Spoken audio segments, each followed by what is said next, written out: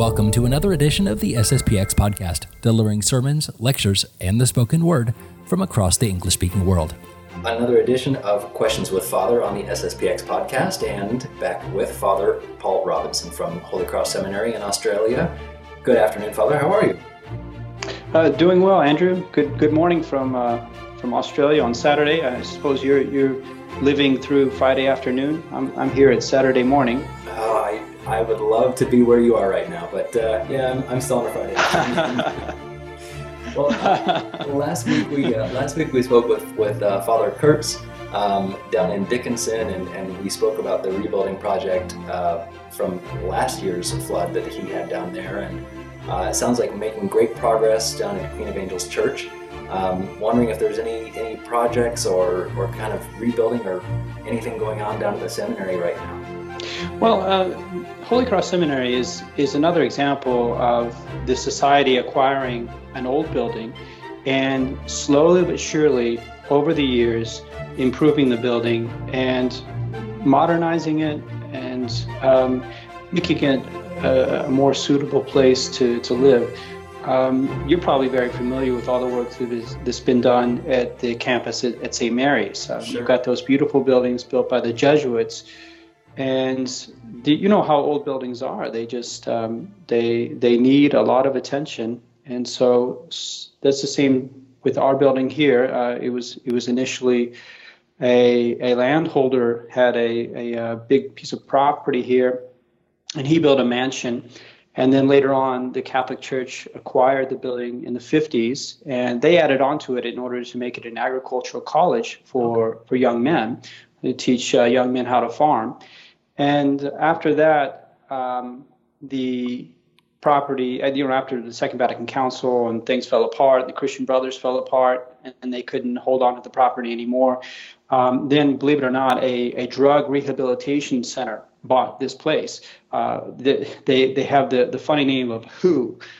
We help ourselves. So this drug rehabilitation program called WHO bought the place, but they more or less trashed this place.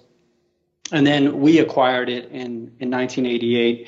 And since then, really in the past 30 years, we've been making improvements slowly but surely on the building.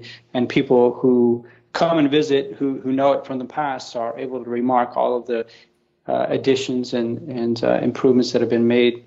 So it's a work in progress. It's always a work in progress, but certainly we've made many steps forward. Very good. Yeah, I was recently looking at a few pictures and the what must be the administration building. I guess you can tell it's just old and then almost kind of, I don't know what style it would be, but it's almost kind of European in style. It's a unique looking building. It is. I think it's a stately building, and it kind of sits on a hill. So if you're driving down Braidwood Road from Goulburn in the direction of Braidwood, another town in Australia, you really notice the seminary building. It's interesting. Just as you come over a hill, you're able to see it off in the distance. So people who drive by, they definitely know it's there. So I think it's a stately building, but as I say, definitely a building that needs attention. But I think we're definitely over the hump in the sense that we've gotten past the stage where it's run down. People would come here and they would not say this is a rundown building. They would say this is a nice building. There are some improvements that need to be made, but overall it's quite a nice building. Very good. And forming new priests, which is actually one of the topics of one of our questions this week, which is about vocations and growing up and going through adolescence and young adulthood. It was always told to me, listen for the Holy Ghost to tell you and pay attention to what your vocation is going to be, and really be open, whether it's a priestly vocation or married or single in the world or brothers, monastic, whatever. One of our listeners this week asked, what happens if you chose the wrong one? What if you went against the spirit of your vocation and decided, no, this is what I want, and say got married instead of going to the seminary or got married instead of going to the convent? is there anything to do? That probably not at this point, but what kind of advice would you give to this person? Well, I'd first like to point out that the question itself emphasizes how important it is for us to discern our vocation. I think the world in general today does not encourage proper reflection, proper prudential discernment in making decisions in life. And as Catholics, we know that figuring out our vocation in life is really the most important discernment that we are to make, because it's so closely tied to our happiness and God's will for us, God's plan for us. We know that God does have a plan. There's something he wants us to do with our life, a plan that he's had from all eternity. So it's really, really important that we take the question seriously and we take the proper steps to make a prudential discernment. Sure. So the Ignatian retreats that we have actually have built into them a method for making that discernment. St. Ignatius has the person try to develop as much indifference as possible, and by that he doesn't mean that people don't care about the decision. He just means that they're not prejudiced one way or another. So he tries to get them in a spiritual state where they're not prejudiced towards one path or another, and they're able to then objectively evaluate all the reasons pro and contra for a certain vocation, and see that way, as far as they're able, what God might want them to do. Mm-hmm. So it's really important to do that kind of discernment. It's good to speak to our parents. It's good to speak to people who know us. It's good to consult with priests and religious and see what they think and weigh things. And of course, trying a vocation is not really a risk. Once you're married, that's it. That's obviously you can't go back. Right. But discerning a vocation is much more of a no risk process, in the sense that you get a clear answer, and you know for sure whether or not you have a vocation, because you've definitely done that prudential discernment at the seminary with the help of the spiritual director, with the help of the seminary professors, for instance. I think the same is true for a young woman going into a sister's novitiate. There's a careful process of discernment to see what God wants. Very interesting. Now, this is maybe more anecdotal, and I believe one of my teachers might have told me this at one point, but I wanted to run it by you. Choosing the wrong vocation, or let's say that you know you are being called to become a priest and you're a young man and you say, well, I just don't want that. I would rather, live in the world and get married, and you choose that vocation, not knowing full well, but kind of blinding yourself, willful ignorance, I guess you could say. And you go ahead and you get married, and you now, like you said, you've taken those vows. It doesn't mean that you can't attain heaven. It doesn't mean that oh, well, now you're in trouble. It means that maybe you have a rougher time of it. It may be more difficult because you didn't follow God's plan or God's path that he had called for you, but it certainly doesn't mean that your life is over, your eternal salvation is gone, or anything like that. Absolutely not. And in that process of discernment that St. Ignatius provides to retreatants, he says, okay, let's look at the decisions you've made and consider whether you've made the decisions well. In other words, you've done that process of prudential discernment. You've tried to figure out, as far as reason goes, you try to use your reason to see before God what is the best decision.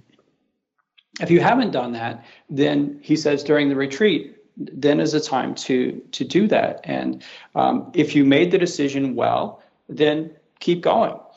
If you did not make the decision well, if you feel like you did not do the discernment, yet it's turned out okay, then fine. Don't worry about it. So I think the person who asked the question there said, I'm happily married. So I would say to that person, don't second guess yourself. Perhaps you didn't do that prudential discernment, but you got lucky, and it's most people are meant to be married, and it's working out fine. So don't have any qualms or think that he needs to go back and make that discernment again. I think that's really a temptation of the devil. Just be happy with the state you're in. Sure.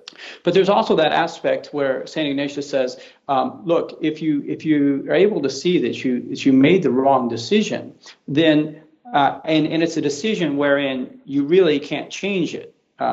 such as your vocation, well, then what you must do is simply sanctify yourself in the state of life and in what you're in. And the thing is, just as you were saying, God does not hold a grudge. He's not. If you made the wrong decision and you didn't really try to figure out what He wanted for you, that doesn't mean that God's going to abandon you. Not at all. And it doesn't mean that you're automatically damned. That would be completely ridiculous, because God doesn't say, okay, I'm going to write you off now because you didn't try to discern my will. On the contrary, He's going to give you all the graces that you need to sanctify yourself in your state of life.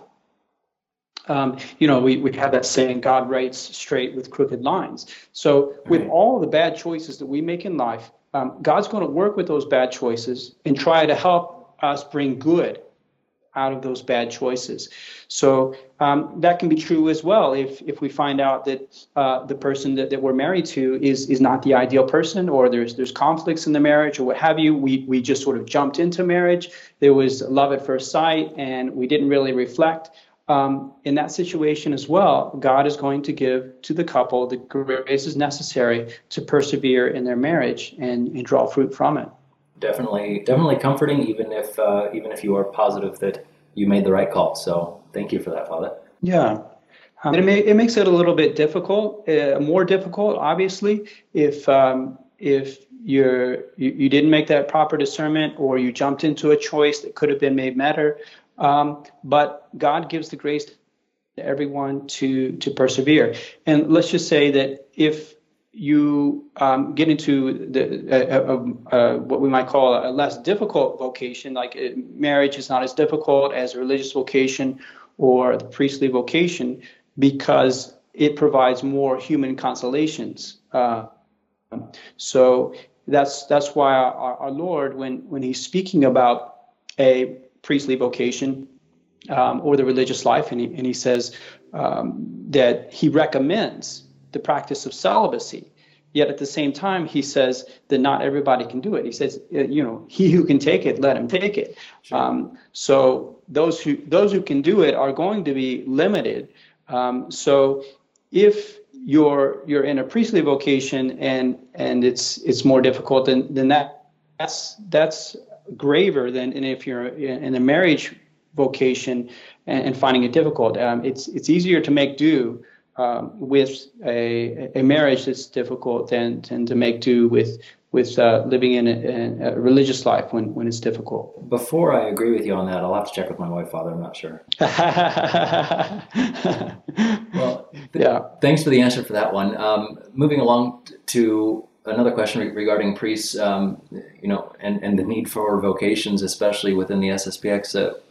One of our readers asked if no SSPX priests are available and someone is close to dying, go to any priest available, Novus Ordo, wherever, and receive the sacrament of confession. Is that correct? Yes, absolutely. I mean, generally speaking, if someone is dying, the church allows for someone to receive sacraments from anybody who can administer the sacraments validly. I mean, even a schismatic priest, a Greek Orthodox or Russian Orthodox priest, the church allows the person to ask the sacraments from such a priest, only in that context of being on one's deathbed. I mean, if no other priest is available. Sure. So a fortiori, all the more, if you've got a Catholic priest, he happens to be a Novus Ordo priest, but you need the sacraments, it's certainly okay to ask for the sacraments from such a priest. I mean, we have no reason to believe that the Novus Ordo confession would be invalid. Right, absolutely. Now, and there was a second part to the question. I mean, there was confession part, but then there's also extreme unction, which is a separate sacrament. Sometimes extreme unction, you have a little bit more time. Someone is that within a span of a week or a few days that someone is within the danger of death. Not always, but sometimes that should always be sought out from one of our traditional priests as a comparison, though. Yes, well, the sacrament of extreme unction is a little bit more difficult because of the fact of the matter of the sacrament is a bit problematic. So after the council, Paul VI authorized the use of non-olive oil for the use for the administration of the sacrament of extreme unction. So he gave permission for vegetable oils like canola oil, for instance, to be consecrated and used for the sacrament of extreme unction. He also gave permission for priests rather than bishops to consecrate the holy oils. I mean, you might know that traditionally it is the bishop on Holy Thursday at the Chrism Mass who makes the holy oils, all the holy oils that are to be used for the year. The three types of holy oils: the sacred chrism, the oil of catechumens, and the oil of the sick. So it's this oil of the sick that Paul VI granted permission for priests to consecrate it, and he granted permission for non-olive oil to be used. And that for us is serious in the sense that olive oil has always been used. I mean, consider if the Pope suddenly said that you didn't have to use wheat bread for the Eucharist. You could use rye bread, or you could use barley bread, or what have you. And wheat bread had always been used, and it seemed to have been established by our Lord. Then we would have a serious doubt about the validity of the sacrament. So it's the same. Something similar is going on with confirmation and extreme unction, in the sense that olive oil has always been used for the sacraments, even going into the Old Testament when. Right. They had sacramentals, it was olive oil that they had to use.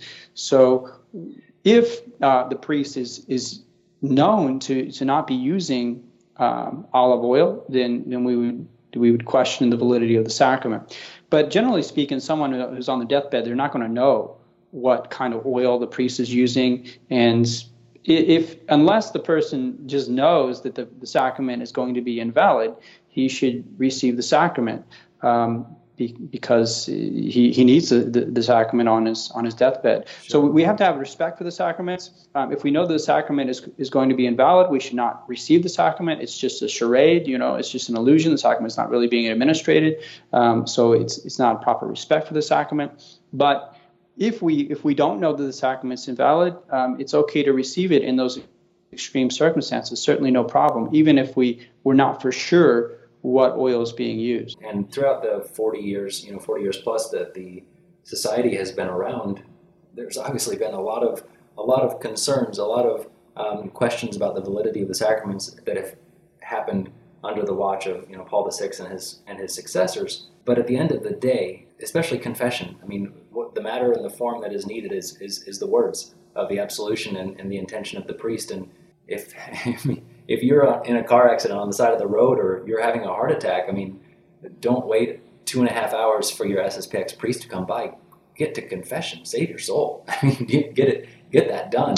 Then we'll work out the details. Yeah, absolutely. Later. Yeah, exactly. I mean, when you're in that kind of situation, you got to be willing to admit for some exceptions, and as you say, do whatever you can to get the sacrament. It's the wisdom of the Church that the salvation of souls is the supreme law. Right. So in those situations, as I say, the Church is willing to bend so far as to allow a schismatic priest to administer sacraments to a Catholic. Well, in the same vein, these questions are all kind of tying together today. In the same vein of speaking about the changes that have happened in Vatican II and in the years since, one of our readers said, in the fight for tradition, we often focus on the negative things that have happened in the Church. And granted, there's a lot of it. But he asked, what are some positive changes or innovations, you could say, that have come in the post-Vatican II era in the past 50 years?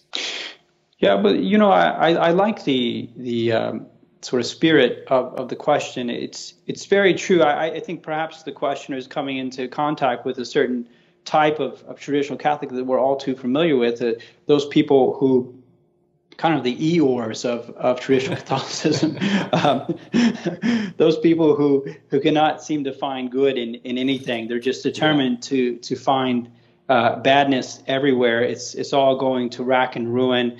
And they're just waiting for the chastisement to happen. That's really their only hope. Sometimes I think that these people want to have a chastisement crusade in order to bring about the end of the world. That's what they're looking for. Right. But it's important that we not develop that kind of spirit where we can't see anything positive anymore. Sometimes I've compared it to, I'm sure a lot of our listeners are familiar with the Lord of the Rings, but you've got that figure Denethor, who's often Minas Tirith, and the orcs and so on are besieging his place, his castle and everything, and he's just not willing to fight them at all. He's totally despairing. But the reason why he's despairing is because he's looked into this sort of Tolkienian crystal ball, the Palantir. And when he looks into it, what he doesn't realize is that that burning eye, Sauron, is determining what he sees in that Palantir. So Sauron is always showing him bad stuff. I mean, it's everything's you're going to lose. All the good forces are going to get crushed. The evil forces are going to take over. And Denethor believes it all. And so he has absolutely no hope. He despairs. And sometimes what we can do is we can get on the internet, and all we can do is just read the bad news. There's plenty of bad news.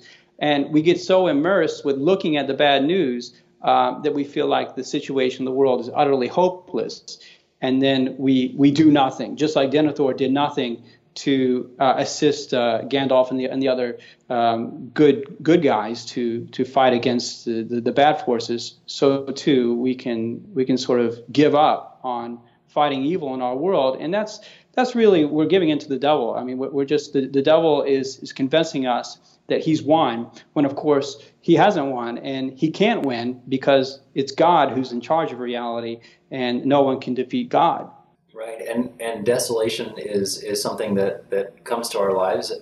It's a reality of our lives. We were talking about the retreats earlier, the Ignatian retreats. It talks quite a bit about periods of desolation, periods of consolation. We are given both. Too much of it, too much desolation, and always writhing in it, being in it all the time. That's hugely troublesome for any soul. Absolutely, and I tell souls sometimes, I'm like, look, be very careful about how much evil you expose yourself to, because you are a limited human being and you can only handle so much evil. If you want to see someone who can handle all the evil, then you look at our Lord at the agony of the garden. He's bearing the weight of all the sins of the world on his shoulders. But you're not our Lord. You don't have that kind of strength to bear all those evils. So if you're continually feeding yourselves with bad news and with these gloomy thoughts, you're in a sense thinking that you can handle it all when you can't. And I think especially people need to get off of their devices at those times and just interact with the human beings around them. Play a board game, get out, play some sports or what have you. And that can restore some balance in a person's life and help them see that, no, I mean, God is still good. The world around us, there's still many good things to see. Absolutely. Earlier this summer, I was able to take a week off and go on vacation and totally unplug and get away from news, get away from emails. And you know what, Father? The world didn't end. I got back and it was all still here. It worked. I'm shocked. Well, thank you very much for those answers, Father. That's, as always, very interesting stuff, and we will have some more for you at another time. It's good to hear that work is still ongoing at the seminary and things are still progressing. Now, do you put the seminarians to work, or do you have a staff that can help out with some of these things? We do put the seminarians to work, definitely. Okay. They have manwalia periods, what are called manwalia periods. It's just manual labor, and they help keep the house clean. They help with the setting the tables and waiting the tables. And so they definitely do a lot of work. And one of the things that's kind of particular to Holy Cross is the splitting of wood, the chopping of wood, and the stoking of the boilers. So we're sort of wrapping up winter here, right. But there's a lot of work that's done to keep wood in the stoves and keep parts of the building heated. Very good. Well, I wish you much success in splitting wood, and we will talk again very soon. Okay, Andrew, thanks for having me on. All right, thank you. Thank you for listening. Please subscribe and rate the podcast so that more people can hear the beauty and truth of traditional Catholicism. For more news, resources, and updates, you can visit the U.S. District website at sspx.org or the English news website of the Society at fsspx.news.